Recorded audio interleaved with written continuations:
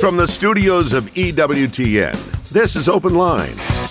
With today's host, Father Brian Mullady. In North America, call toll-free 1-833-288-EWTN. That's 1-833-288-3986. Outside North America, call 1-205-271-2985. Or send an email to openline@ewtn.com.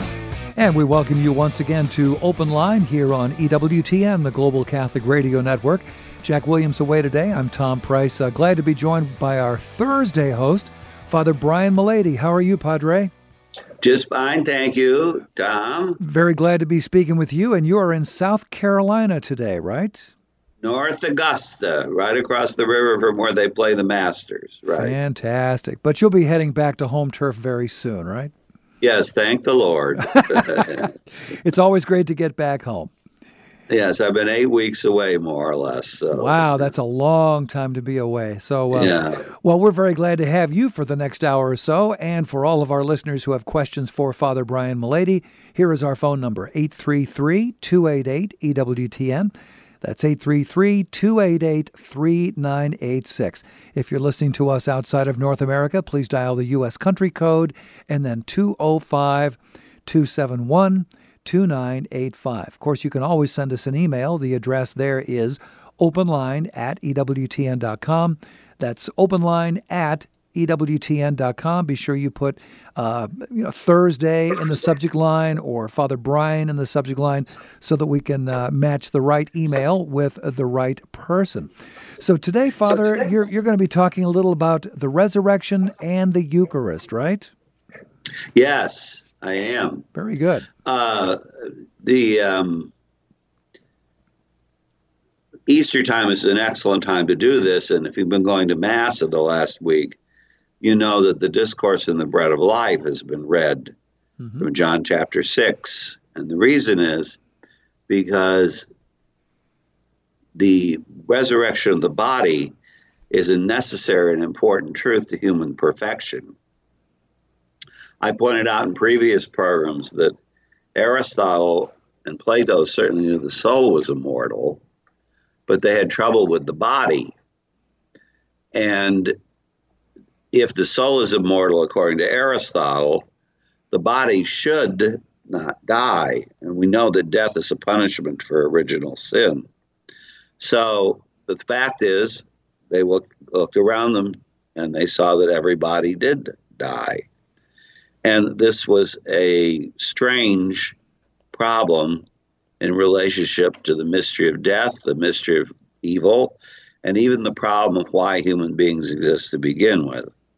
When Jesus rose from the dead, he gave the answer to that problem because he said, this is what it really is.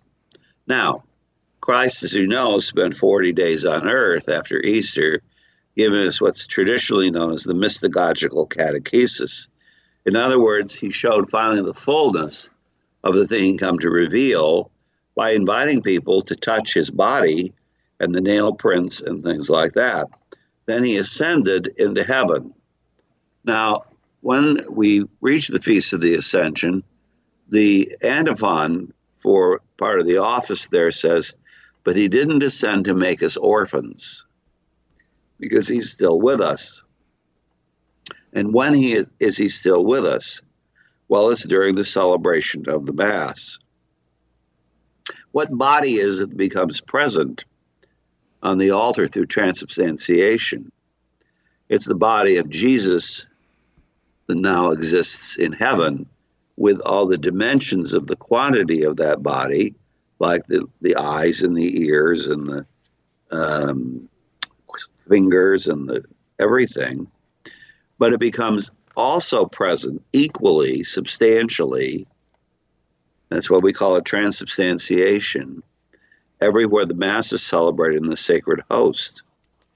So there are not 10 million bodies of Christ all around the earth in every consecrated host. There's one body of Christ that exists now at the right hand of the Father that becomes equally present in 10 million different places. And this is so that all of us can relate to this body. And of course, when we celebrate the Mass, as you know, this is an old idea. Scott Hahn wrote a book about it, but it's an even older idea. The altar for a time becomes heaven. And we imitate the worship which occurs in the book of Revelation, in the Apocalypse, of the adoration of the mystic Lamb. The Catechism is very beautiful on this, because you have the 24 elders, which were the 12 patriarchs and 12 apostles. Mm-hmm. The patriarchs are now replaced, for example, in the Roman canon by the Roman martyrs. You have the all-holy women. You have the 4 directions, which symbolize all the material things in the earth. You have all the angels, and you have all the martyrs and the saints that cast down their crowns around the glassy sea. And so in the Eucharist, we can participate in this heavenly worship. And this heavenly worship not only transforms us in soul by supporting our need to not only believe in God, to see God, to know God, to love God, but to know the world as God sees it. And of course, when we receive Holy Communion, since it's the true body of Christ, Ave Verum Corpus, which came from Mary's flesh, when we receive Holy Communion, his flesh mingles with ours and also prepares us for our own resurrection from the dead. But it's his risen, ascended body that becomes present there. And it's true the crucifixion also becomes present, but remember, in an unbloody way, because Christ is continuously offering his life, imitating the one eternal sacrifice. Catholics do not believe that we kill Christ on the altar over and over again. The bloody sacrifice occurred once and for all 2,000 years ago. But that is made present to us so that we, with John and with Mary, may witness also the crucifixion and what it brought to us, which is the elevation of our mind, the resurrection of our mind on earth, and the resurrection of our body after death at the end of time. Beautiful. Wow. So much to unpack there. It really is. And Father, thank you so much for doing that. We're going to go to the phones in just a few moments. That number again, 833-288-EWTN. That's 833-288-3986. First, an email or two. Here's one from Henry. How do we explain the development of the Church's moral theology regarding usury? It seems acceptable now. And maybe, Father, you could unpack what we're talking about using that term, usury. Yeah, well, usury is never acceptable, but it depends on how you define usury. Usury is unjust taking of interest on a loan. There's actually a question in St. Thomas where he talks about, well, what we would call in theory today, a kind of nascent or beginning form of capitalism. And he says, if you give someone a bag of gold and they use that as guarantee for an investment to reap further profit, that they owe you something for having given you that bag of gold in order to place this as the security on the loan, which is basically, we consider interest. Interest, sure. Right. So it was partially because of a problem of Aristotle, where he maintained that to charge interest on something that was consumed in use was unjust. So if I gave you some food and you ate it, you don't owe me anything more than the food. But the issue of security on loans and things like that is an issue that comes more in the Middle Ages, although it was probably present in Aristotle's time, in Roman times, in medieval times too. But it comes in the Middle Ages, oddly enough, partially because the monks and the religious orders had international banking. They're the ones that developed the whole idea of a kind of loan system which went beyond just barter. Okay. Because and so we haven't changed our teaching on usury. What we've changed is it's what we mean by usury. You can never still take unjust. 20% on a loan be considered unjust. Mm-hmm. Or if you reach a thing like, Merchant of Venice where you get a pound of flesh. Oh, boy. Yeah. No, that's unjust. That's usurious. Very good. And it's still condemned, yes. Okay. Well, thank you so much for that. And Henry, thanks for sending us that email. If you would like to send us an email for a future show, the address is ctc@ewtn.com. I'm sorry, not CTC. It's open line at ewtn.com. Open line at ewtn.com. In a moment, we'll be talking with Paula in Missouri, listening on Covenant Network. We do have a line or two available for you right now at 833-288-EWTN. That's 833-288-3986. Open Line Thursday with Father Brian Mullady on EWTN.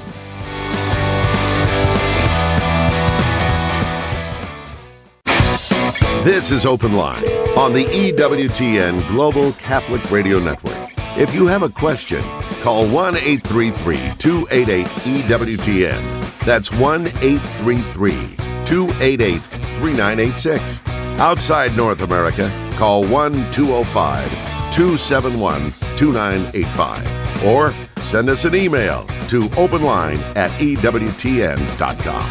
Glad to be with you for Open Line Thursday with Father Brian Mullady here on EWTN. We'll get to those phone lines in just a second here. I want to tell you about Wings, something wonderful that will hit your email inbox if you would like that, each and every Thursday, where you can find out about EWTN radio and TV shows, items from our own religious catalog, and so much more. Sign up for Wings by going to EWTN.com. Look for that subscribe button. Again, Wings, EWTN.com. Do check it out. If you're ready now, let's go to the phones at 833-288-EWTN. Here is Paula to lead us off. Paula's in Missouri, listening on the Great Covenant Network. Hi, Paula. What's on your mind today? Okay, first I want to say that the reason I'm asking this is so that I know if I have to go to confession or not before I go to communion. All right. What is the difference between a venial sin of gluttony and a mortal sin of gluttony? Okay. Oh, okay. Well, I can answer that. That's very easy to answer, actually. Most sins of gluttony are venial sins. The only time they become mortal sins is if they involve some lack of charity. So, for example, the Frugal Gourmet in his cookbook has a story that there was an emperor of China who so prized the taste of a given mushroom that he actually assassinated people to get it. That would be a mortal sin of gluttony. Wow. Yeah. And also, C.S. Lewis has a marvelous meditation on this in the Screwtape Letters, because he says that many people, what they think about is gluttony of excess, but they don't think about gluttony of delicacy. And most people don't commit gluttony of excess in the sense that the Romans did, But gluttony of delicacy is something we do have a problem with, because it's where people make their taste more important than other people. Ooh. So he gives the example of this woman who in a restaurant gives a scream at a plate that some overworked waitress has brought to her, and she says, "Oh, take it away. That's far, far too much. And all I want is the teacher's weeds, bit of crisp toast, and a cup of tea properly boiled." But she says she's never been able to meet anybody today who can do the toast right or the tea right. And he says, meantime, friendships are cooled and things like that. Yeah. So in other words, if charity's involved and you're basically rude and destructive of the people who are cooking for you, then that would be more where we'd enter into a mortal sin of gluttony. Okay. I hope that helps. Most people, though, gluttony, some sins generally are mortal or venial. Sins of lust are generally mortal, but they become venial because of a person's lack of consent, because there's so much emotion involved, and sometimes, not always, sometimes. Sins of gluttony are normally venial sins, but they can become mortal if they're connected either with impurity, because sometimes they're a doorway to impurity, or where they involve the destructive relationship with another person just to get what you want in your taste. Okay. Well, very good. And Paula, thank you so much for your question. We hope that's helpful for you. That opens up a line for you right now at 833-288-EWTN if you have a question for Father Brian Mullady. 833-288-3986. It is Open Line Thursday here on EWTN Radio. Got a very interesting email here from Jared who says, I have heard that when Christ was questioned, he said Elijah had already come. Some interpret this as John the Baptist. Is this what Jesus was referring to? What do you think, Father? In that context, yes. Okay. In that context, yes. So very good. That's all I can say about it. I have to have the text in front of me. Understood. To say further. Sure. Here's one now from Stella. Where do the gifts of the Holy Spirit come from, and how do we know what they are? All right, the gifts of the Holy Spirit come from the Holy Spirit. I would think so. And and there are 7 of them, and they correspond to our intellect and to our will and to our passions. So in the intellect, you have wisdom, science, and understanding. In the will, you have, in the intellect that has to do with practical decisions, you have counsel, which takes the place of prudence. Piety takes the place of justice. And then for fortitude and temperance, you have fortitude and fear of the Lord. So the Holy Spirit sort of moves you. These are the sanctifying gifts now. You only get them when you have grace, right? Mm-hmm. We receive them in baptism. But we can lose their effect or their action if we commit mortal sin. But when we return to being in the state of grace, the Holy Spirit returns again, and he helps to motivate us. Anyway, we receive them so that we can act in a supernatural way, which is even more than virtues. The classic analogy for this is in a book called The Sanctifier by an archbishop of Mexico City in the 1920s. He says the virtues in the old were like the men in the old sailing ships who used to, when they became calmed with no wind, they used to get out and they'd row the boat to try to find a wind because otherwise they might starve or die of thirst. Uh-huh. But when the wind came along, that was like the Holy Spirit. And if they sat there and still tried to row the boat, eventually the ship would pass them by. So then they get in and the Holy Spirit moves them along in a godlike fashion. So they come from baptism. We all receive them at baptism, but in order for them to operate, of course, we have to be open to receiving their action, which means our free will has to be involved. Mm-hmm. And if we commit a mortal sin, we lose their effect. But when we return to the state of grace, the Holy Spirit's back. And so he's moving us in a divine way. All right. And we thank you so much for your question, Stella. Brian just called, and he asks, Father, when is your book on Conrad Bars coming out? Well, you'll have to ask EWTN. Oh, okay. They have told me that the projected publication date is sometime this summer. Okay. So I would imagine July or August. But all right. That's all I know, yes. We will be on the lookout for that. It's Open Line Thursday with Father Brian Mullady here on EWTN. A couple of lines open for you at 833-288-EWTN. That's 833-288-3986. Irina has an interesting question. When people who aren't exposed to the faith sin and ignore God's commandments, will God forgive them due to their ignorance? And when I sin, is it worse for me because I am Catholic and I've been instructed in the faith? Father? To the answer to the second question, I would say yes. Mm-hmm. But in the answer to the first question, you remember that St. Paul was very clear in Romans that all men fall under sin. And the Jews, he said, have revelation. And of course, we'd be included in that. But the Gentiles have reason. They have the natural law. And so far as they know about the natural law, and everybody has the capability to know something about it, they can sin against that, against reason. So, they would sin unless it's something that they couldn't possibly know. Okay. And some people are more obtuse than others when it comes to knowing deep things like the natural law. Sure. But the natural law is generally open to a lot. I mean, you can think of the problem of abortion in this country. How could so many people be convinced, even people who supposedly receive revelation, that killing a baby isn't murder? I mean, I just sit there and I listen to this stuff. Yeah. And I think, what is it that they don't get? You know? It's just mystifying, isn't it? It's just mystifying. Yes, it really is. Because they have the natural law.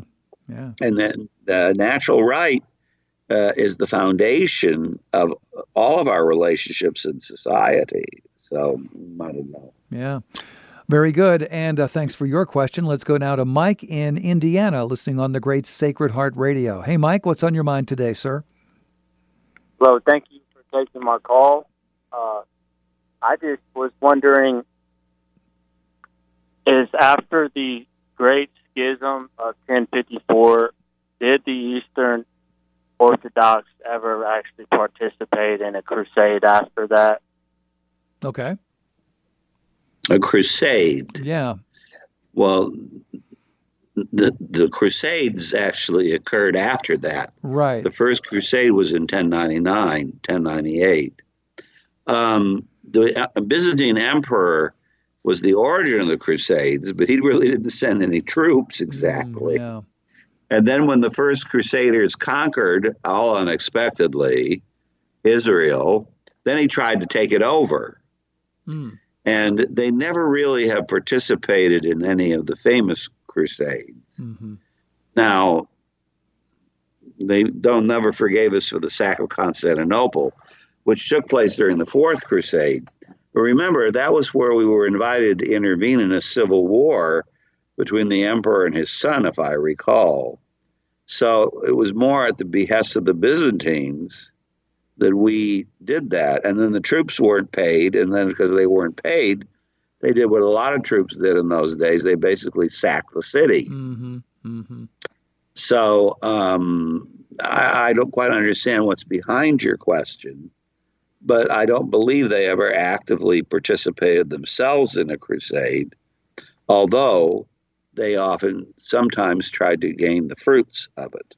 Okay. Mike, does that answer your question?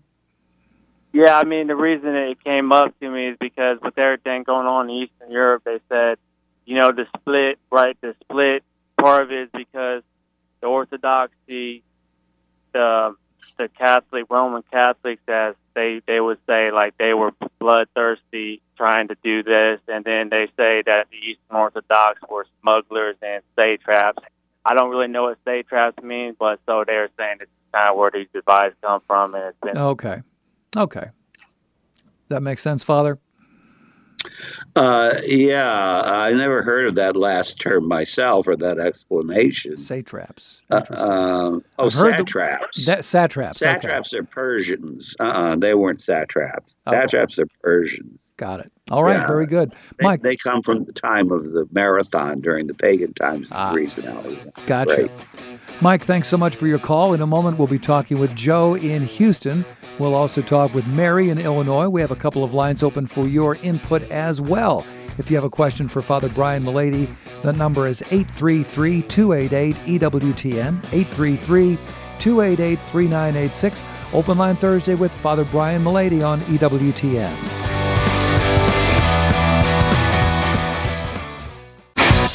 This is Open Line on the EWTN Global Catholic Radio Network.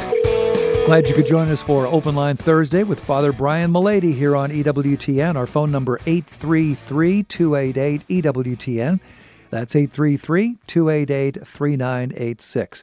Hey, please keep our friends in Mobile in your prayers this week. Archangel Radio airing their spring pledge drive. It is called Producing Tomorrow's Saints Today. So they are very hard at it there in Mobile, trying to raise funds to keep Archangel Radio on the air. So if you're listening in Mobile or Fairhope or really anywhere, please support your Catholic radio station. Back to it right now. Here is Joe in Houston, listening on the great Guadalupe Radio, AM 1430. Hey, Joe, what's on your mind today, sir? Hi, good afternoon. Is reminiscing about an intimate relationship with your wife sinful? Reminiscing about an intimate relationship with your wife, did you say? Yes. Is it sinful? To reminisce about that, would that be the sin of lust as you're recalling something that happened with your wife, perhaps? No, of course not. Okay. All right. You're supposed to have an intimate relationship with your wife. Sure. So unless it's something that, there are some people today, in my opinion, weird moralists who claim that you can watch a pornographic movie to have sex with your wife. Well, that's crazy. Yeah. I mean, it's supposed to be a personal act. And what kind of person would want to, receive intimacy that wasn't really meant for them? Yeah. It was meant for whatever you were watching on your screen. Mm-hmm, mm-hmm. So if it was something like that, but it would be sinful when it happened. But if it's really affection and it's really, fantasizing about the marital union, even the sexual part of it, it's supposed to be there. That's why you get married. Of course, it's not sinful. Joe, thanks so much for your call. And here's a question now from Carl. Should I let my 16-year-old son decide for himself when he will make his confirmation? No. Yeah. No. No. I have a lot of trouble with waiting till 16. Sure. I think a lot of people have made up their minds by then. Many of them treat it like some of the Jewish children treat bar mitzvah as a time for a party, or bat mitzvah. Yeah. Also, I think they need the grace of confirmation, fortitude, to get through adolescence with all of its temptations. Oh, yeah. So, I mean, if you wanted to leave him free to make his own choice to be confirmed, well, I can see that, but not about when. Okay. Very good. I mean, yeah. Okay. Carl, thank you so much for your question. Here now, Tracy. Tracy is in Michigan, listening on the great Holy Family Radio. Hey, Tracy, what's on your mind today? Hey, hi. I just had a question about Holy Communion. I have heard while listening to YouTube videos that it is a sin to receive Holy Communion in your hand. No, it's not. This is a problem today. It's basically caused by a lack of devotion to Holy Communion. And there are people who are aware of the fact that communion in the hand was it was strange the way it was approved, because it started in Holland and it kind of spread throughout the church in disobedience to the papacy. And then people caved into the pressure of allowing it. And in the communion in the hand document, which didn't occur in this country with the bishops until 1977, I think. I remember when I was ordained, the Bishop of Oakland sent a letter to all of us and said communion isn't to be taken in the hand. And if it was to be taken in the hand, people try to do it, you're to refuse them communion. And for many, many years, it was all to the bishops. The Vatican didn't approve it. I don't know what they do now, but for many years you had to tell people just point to the tongue when they came from other countries for Mass, at the papal Mass or something. Now, it's been approved by the Church, but it's an option. And it was originally an exception to the norm, which was communion on the tongue. But it's still an exception, which is legal, and therefore I wouldn't say it's a sin. However, I will modify that a little by the way people do it. I'm somewhat aghast at the way people come up to communion, especially with the communion in their hand. When they open their hand and it's filthy, for instance, or they just sort of take it lackadaisically and put it in their mouth. Mm-hmm. I'm not saying you can't do that with communion on the tongue, too. But communion on the tongue was an attempt to guarantee reverence. And so it is a very, very good way to do that. Now, but still, it's not a sin to receive communion in the hand, because the church tolerates it. Yes. Very good. Glad we could clear that up for you, Tracy. Thanks so much for your call. It is Open Line Thursday with Father Brian Mullady here on EWTN. A couple of lines open at the moment, 833-288-EWTN. If you call right now, we can probably get your call on today's program. I certainly hope so. 833-288-3986. Here's an email from Henry, Father, who says, since Thomas wasn't with the other apostles when Jesus gave them the power to forgive sin, was he indeed given that authority? Yes, it's very similar to the people who received the authority, the 70 elders with Moses. And remember, there were 2 that weren't in the camp, and they received the same authority. So, yes. Okay. It is, he received it too, yes. Very good. Henry, thanks for your question. Helen wants to know, is purgatory eternal? A purgatory is not eternal. Limbo, however, is eternal. So purgatory will come to an end at the end of time. But a limbo will not, because they're eternal conditions. Okay. Appreciate that, Helen. Thanks for your question. Here's one now from Alberto. How could we reconcile evolution with the teaching that death and suffering did not enter the world until sin did? Well, for one thing, in evolution, you have 2 people, according to the church's teaching, Pius XII defined that, from which the human race comes. And there's certainly nothing contrary to the idea that these people could have been protected by God, because that was the nature of death, and that came from the original sin, that God withdrew his protection from them. And he could have protected them from disease and from animals and all that business. The other thing is, too, you have to remember that Genesis, even according to John Paul II, the first 2.5 chapters until sin is explained are what he calls theological prehistory. And he uses the word myth for them, by which he doesn't mean fanciful or made up. What he means is a primitive way of explaining philosophical truth. And I was having a discussion with someone here yesterday about the transmission and nature of original sin. And he kept telling me, we're being punished for someone else's sin. I said, no, we're not. Original sin's not a deed. It's a condition of nature. And so I showed him in the Catechism where they quote Thomas Aquinas, who says that all men are as one person in Adam. That's the Adam before the sin. So this is an attempt to explain what human life ought to be like. We should not experience a painful death of any kind. And then that's distinguished from what human life that we experience every day is like, which is death.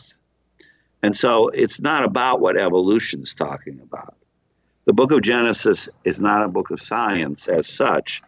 It's a book of metaphysics that goes beyond the physical order and is underneath the scientific explanations of things. And so it's a very sophisticated book. And this is in its literal sense now, not in a spiritual sense, it's literal sense. The first chapter with the 7 days of creation. No serious Catholic scholar has ever maintained that the world was created in 7 calendar days. Why not? Well, the sun wasn't created until the 4th day. Yeah.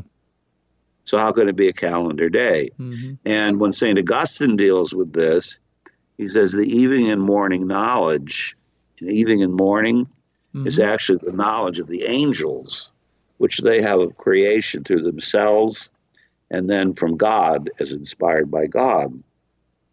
So it's a very deep book, and what it's saying is that all of time and all of space is different than the Creator, and the Creator is at the source of it, and not only the source in a time, but the continuous source of it, because if he forgot it or decided it shouldn't exist, it would cease to exist.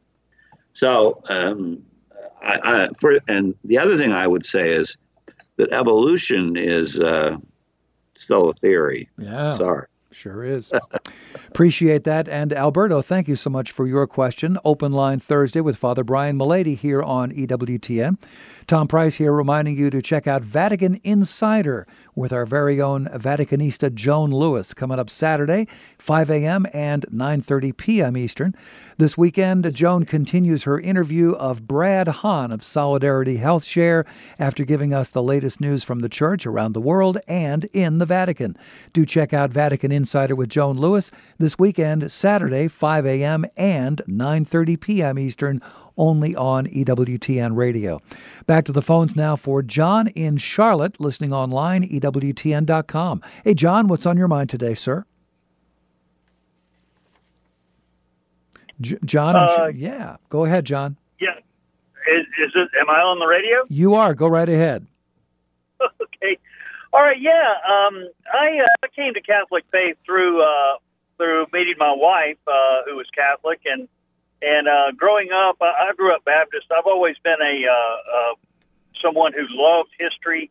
When I found Catholic faith, I was like, I've really come home with all the history and the ritual and the symbolism, and I mean, I've remained Catholic for 20 some odd years, and I've always been a coin collector. For instance, I was in a coin shop one day, and I picked up a coin that had Constantine the Great on it. Wow! And I thought, wow, this is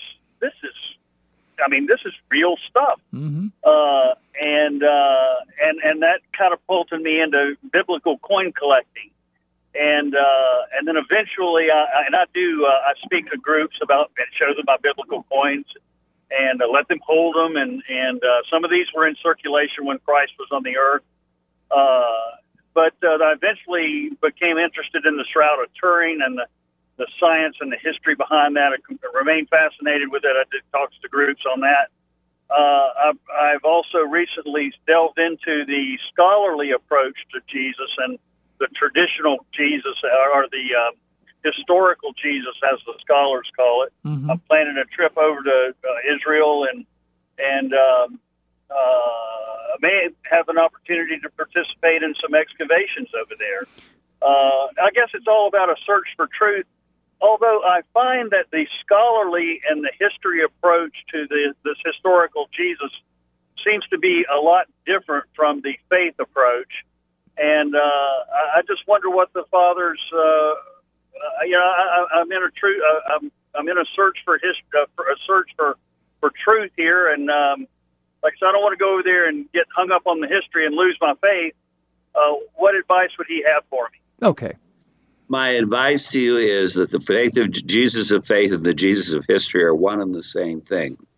And the distinction between the two comes from the philosopher Immanuel Kant in the 19th century, and is wrong. There is no such distinction. When the apostles experienced faith, they did so from their common, ordinary, everyday experience of Christ. And when I made my trip to the Holy Land, I was astonished at how much physical, archaeological evidence there is for the Jesus of faith. So my advice to you is to not pay attention to whom you call the scholars. I'd love to know which scholars you're talking about. There was Father Crossan, who thought the only inspired gospel was the Gospel of Thomas, which is 1 page long and isn't even, it is heretical. I mean, the Jesus movement is the source of this historical Christ, and it's wrong. And also, a good bit of it comes from German philosophy, and we've seen just how much the Germans have to contribute to us lately, Yeah. which is more confusion than Mhm. clarity. Mhm. All right. So I think if you're looking for the Jesus of history, you should realize that it's the same as the Jesus of faith. All right. Very good news there, John. So be not afraid, my friend. Thanks so much for your call. Let's go to Andrew now in Seattle. Hey there, Andrew. What's on your mind today? Hi, gentlemen. Sometime this week, Monday or Tuesday, Philip asked Christ in the readings, or mentioned he wanted to see the Father, and Christ answered something to the effect of, "You've been with me how long and you don't recognize me?" And then today, Christ says you can't know the Father, only the Son knows the Father. Am I missing something between these two? Because they seem to contradict. Okay. Today, Would that be as in today's readings, Andrew? Is that what you're talking I about? don't recall that in the gospel today or in the first reading. The first reading is about Philip baptizing the Candace eunuch, and the second reading is basically about the bread of life.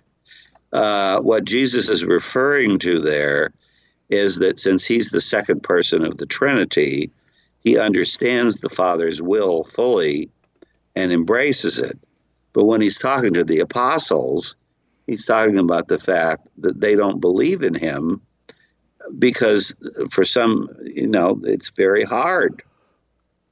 And that even though he's been with them all these years, he told them he's the way, the truth, and the life, but through his human nature, in other words, he's not talking about his divine nature, through his human nature is the way to arrive at him. And they don't seem to have gotten the message, most of them. They won't get it even at the resurrection of the dead. So it's partially because it's such a difficult thing to understand. And it's also so different from the Messiah that they were looking for. So it's a goad to us, really, and help to us, because even in our experience of our faith, many of us are sort of walking along the way of Emmaus with Christ. And just as they didn't recognize him when he taught them a scripture lesson, so even the people who were most intimate with him didn't also always understand what he was saying. I've been a teacher and preacher most of my life, and I'm always amused when pastors tell me about our doctrine. Now bring it down to the lady, bring it down to the lady.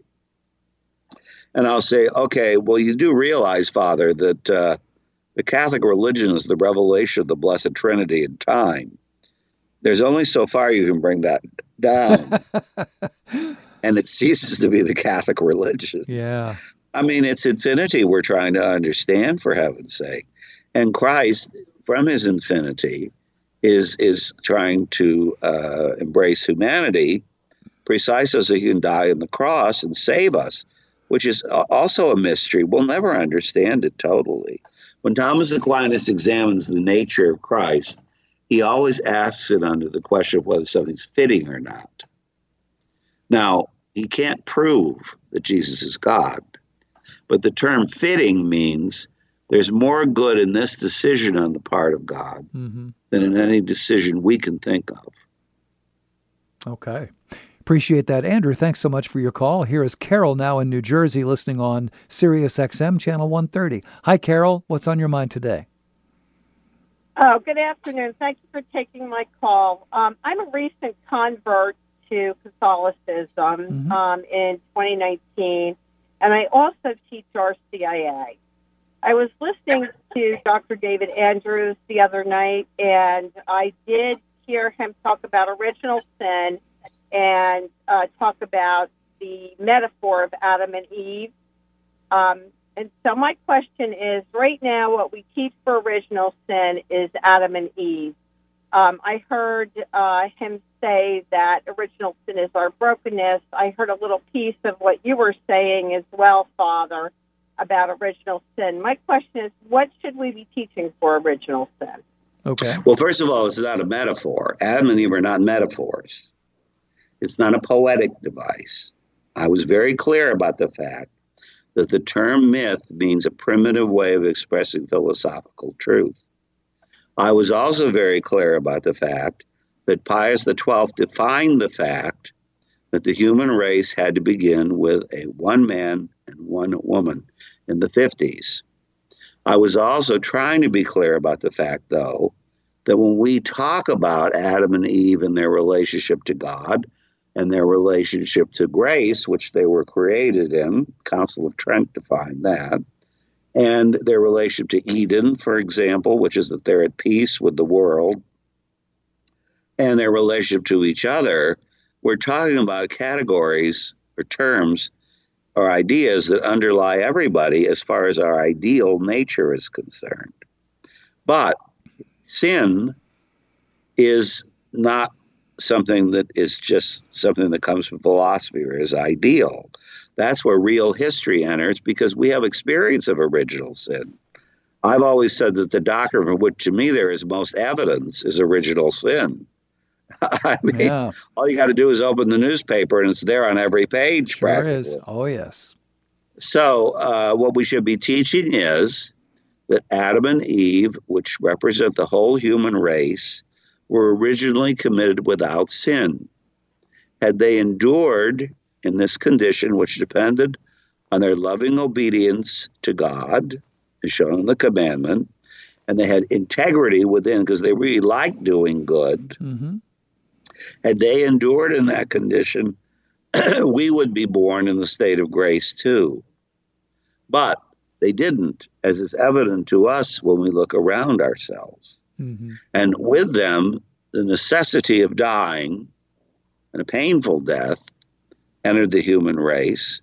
Also, ignorance, weakness, malice, and the fact that we don't have in itself a relationship with God anymore, which depends on grace, unless, of course, we believe in the Messiah. And, of course, the Messiah is promised originally in Genesis 3:15. So God doesn't leave us without hope. But that's the kind of thing we should be teaching about original sin. Okay. Appreciate your call there, Carol. Let's go now quickly to Mary, a first-time caller in Overland Park, Kansas, listening on Ave Maria. Mary, we just have a couple of minutes here. What's on your mind today? I went to a mass in New Jersey over the weekend, and the priest said Hail Mary in the middle of the mass. Is that legal? Or was it during the prayer of the faithful or after the homily? I'm not sure exactly where, but it sounds it's possible at the end of the prayer of the faithful. Oh, well, that's fine. It's like another petitionary prayer. You have to say a prayer at the end of the prayer of the faithful anyway. Sure. There you go. So if you wanted to invoke Mary in that as a help to your prayers and to our prayers that we're personally expressing there's nothing wrong with that. Mary, thanks so much for your call. Here is Jennifer now driving in Nebraska, listening on Sirius XM, channel 130. Jennifer, about a minute left. What's on your mind today? I'm new to the Catholic faith. We're just recent converts, and I understand we're to look to the saints for guidance as we navigate through life. Can you maybe help me understand praying to the saints better? Okay. Oh, well, you're not praying to the saints, all right, first of all. Yeah. You're asking their help in praying to God.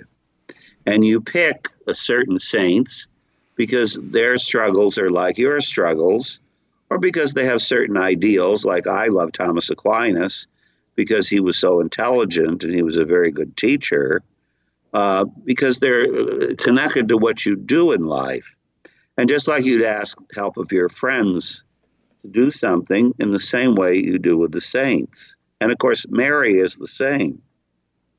You know, I had a friend that was an evangelical ask me one time, he said, "What's this Mary bit with you people anyway?" And so I said, "Well, you do believe in Holy Scripture, right?" He said, "Yes." And I said, "Literal interpretation?" "Yes." "Well, in Holy Scripture, it says, 'All generations will call me blessed.'" And that's all we're doing. Wow. Makes it very clear, doesn't it? Sure does. Right. And we don't pray to Mary. We pray to our Lord through Mary's help. There you go, Jennifer. Hope that's helpful for you. We could not get to Bianca in San Antonio because we flat ran out of time. Bianca, please call us back tomorrow or on the day of your choice. We'll try to get you on and put you up at the head of the line. Father, if we could ask your blessing, please. May the blessing of Almighty God, Father, Son, and Holy Spirit descend upon you and remain with you forever. Amen. Amen. Thank you, Father. And don't forget, tomorrow at this time, it'll be our very own Vice President for Theology, Mr. Colin Donovan, answering your questions of a theological nature. Until then, I'm Tom Price along with Father Brian Mullady, and safe travels for you, Father. I know you got a lot of big, long travel day ahead, so do take care. For everybody else, God bless. See you then.